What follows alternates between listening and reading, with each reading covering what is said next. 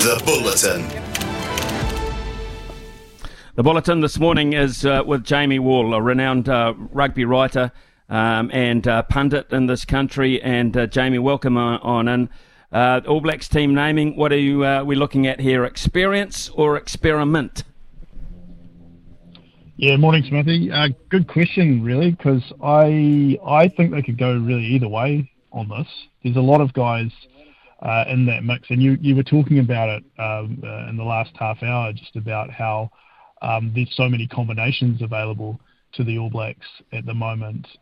But to be honest, I feel like they're probably going to go with a more conservative option, because to get off the season to a winning start is probably the most important thing here, because if they go over there, lose this game to this Argentinian team, which, let's face it, is fully capable of beating the All Blacks, then it's going to revert the whole narrative around this team back to what it was about a year ago, which is who should be coaching it. And I don't think they can really afford to do that. So I think we're going to see maybe a little bit of experimentation in there, but not an awful lot. Okay, let's look at some of the areas of speculation, shall we see? And they begin right at the back with Will Jordan not there. Sean Stevenson gets elevated to a possibility, but you're probably suspecting no here? Well, I'd say no, because I think I heard Louis talking about it earlier, because it wouldn't make any sense from their point of view if they did start Stevenson. He's there literally as a cover player, which is why he got included in the squad in the first place. So for them to then elevate him into the playing squad would go back on the whole point of why they picked this team in the first place. I think that what we're probably going to see is Beauden Barrett at fullback again, or Damian McKenzie. I mean, that's the reason why Stevenson was left out in the first place, you would think. So I feel like it's going to be either one of those two at fullback. But to me, I mean, if I was picking the team, Stevenson would probably be the first guy I'd pick.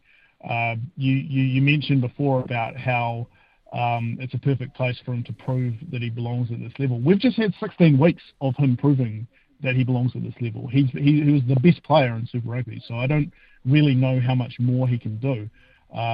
So I'm still baffled by the whole way that this is going around. If he does end up playing, I could totally see him scoring 3 tries and then end up being a fixture in the team for the rest of the year, because that is the way that the selection around some of these areas has worked in the last couple of years. If you look with the amount of talk that was around Jordie Barrett shifting into the midfield, and then he finally got a crack because of injury to Quinn Tupaia last year, and then he's been there ever since, and he'd be one of the first names he put down on the team sheet as well. So that's the way things have been happening. So I don't think it'd be too much of a stretch to see Stevenson in that position as well.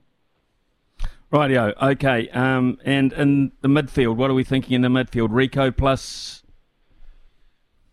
Well, like I said, Jordie and Rico would be my number one combination at the moment, the way things stand. But I mean, there's a lot of other options there as well. I mean, you've got even like Dallas McLeod's an option in the midfield. So, but at the moment, I think Jordie's done enough, and I think that also, given that it's World Cup here and that Jordie is the long range kicking option as well, that makes his value a lot greater being on the field, the ability to kick goals from his own half. So that's why he's in there for me. And Rico, I think the back end, obviously the Blues had a really disappointing end to the season, but I definitely saw enough out of Rico to see that he, with Anton Leonard-Brown not being there, being suspended, that he deserves that starting spot in the midfield.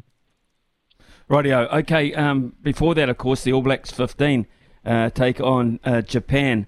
Any standout candidates here who we should be looking at who could force their way in for later in the year? It's an interesting one, because the most talked about thing about the All Blacks 15 is the guys who aren't in it. I mean, I was engaged in a pretty decent conversation the other day about Tom Christie and how he's been left out altogether. I think that any number of those loose forwards are in the mix. Guys like Billy Harmon, even Peter Gus-Sowakula, he's only an injury away from being moved back into the All Blacks, which again is crazy, really, when you think about what happened last year. But the fact that he's back in the All Blacks 15 itself shows that he's kind of part of the plan here at the moment. Just speaking of loose forwards, so back to the All Blacks, so I reckon this weekend would be a perfect time to put Samipeni Finau and give him some decent minutes at the start, because really they're going to be rotating their loose forwards over the next few games, and I feel like this would probably be the only time where they could really give him a decent shot, maybe even start him in that number 6 jersey, because he has been outstanding. The women, of course, absolutely demolished Australia last week. They made real, well, I won't say idiots of them, but they treated them with disdain, really, with that scoreline. But what about this little venture to North America, starting with Canada? Yeah. I think that once again it's highlighted the big kind of plot hole when everyone's talking about how women's rugby is treated in this part of the world, and New Zealand rugby's failings in that area, is that really New Zealand rugby has no control over the way other countries run women's rugby as well. And until Rugby Australia can get a viable product out of the Wallaroos, this is always going to happen. You mentioned like how bad the scoreline was. It's not going to get any better until that competition, that player base over there, becomes bigger and more sustainable and therefore more competitive.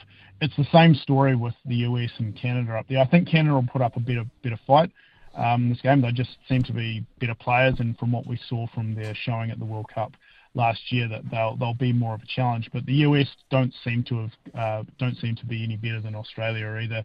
So, I mean, the one good thing is that it gives us a clear run into this World 15 competition at the end of the year in November, which is going to be held here in New Zealand, in which we'll get England back down here, and then it'll give the Black Ferns a very meaningful game that everyone can look forward to, and hopefully draw a big crowd like they did last year at the World Cup. Yeah, it's an interesting one for me when you look at the development of women's rugby in Australia, because they have a very viable competitor in the women's NRL, which is attracting players from this side of the Tasman. You wonder what kind of future women's rugby has when they've got a professional competition like that and athletes who are capable of playing both. Yeah, absolutely. I mean, you can look at it one of two ways, that they're both competing against each other, or the other way, that they can complement one another, and that if you have at least one proper professional competition in the NRLW that a lot of these players are striving for, that, you know, you're not going to have as many players making it as spots are available, and so a lot of them will drift off and perhaps play rugby union, play sevens. So I think on the whole it's a good thing, and also just from a New Zealand perspective as well, it gives all of those players, we're seeing a lot of players sign over there to play in the NRLW.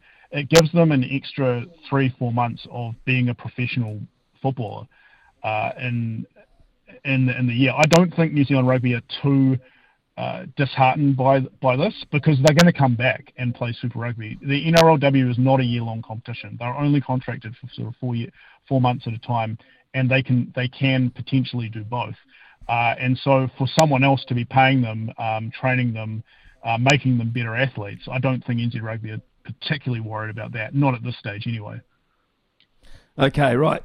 Speaking of the NRL, as opposed to the women's NRL, a players' media boycott. What does this mean, and is it an issue?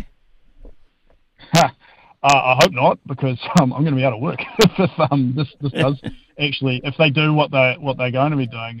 We were at the Warriors yesterday, and it looks like we just made it in before the cutoff happened. I think it has to be noted that this was bandied about earlier this year. It was before the season started, around about the All-Stars game that happened in Rotorua. And it was very confusing as to what they were and weren't allowed to do. This seems like they're trying to have 6 of one and half a dozen of another as well, by saying that they can talk to media on Mondays and Tuesdays, but not on game days. I think it's just a bit of a nuclear option by the RLPA in the lead up to Origin, because obviously there's going to be, Origin is the biggest event in the calendar for the NRL. And so for media to be shut out of that would be quite a big deal. I'm hoping it doesn't actually get to the point where we're not going to see any rugby league getting in the media.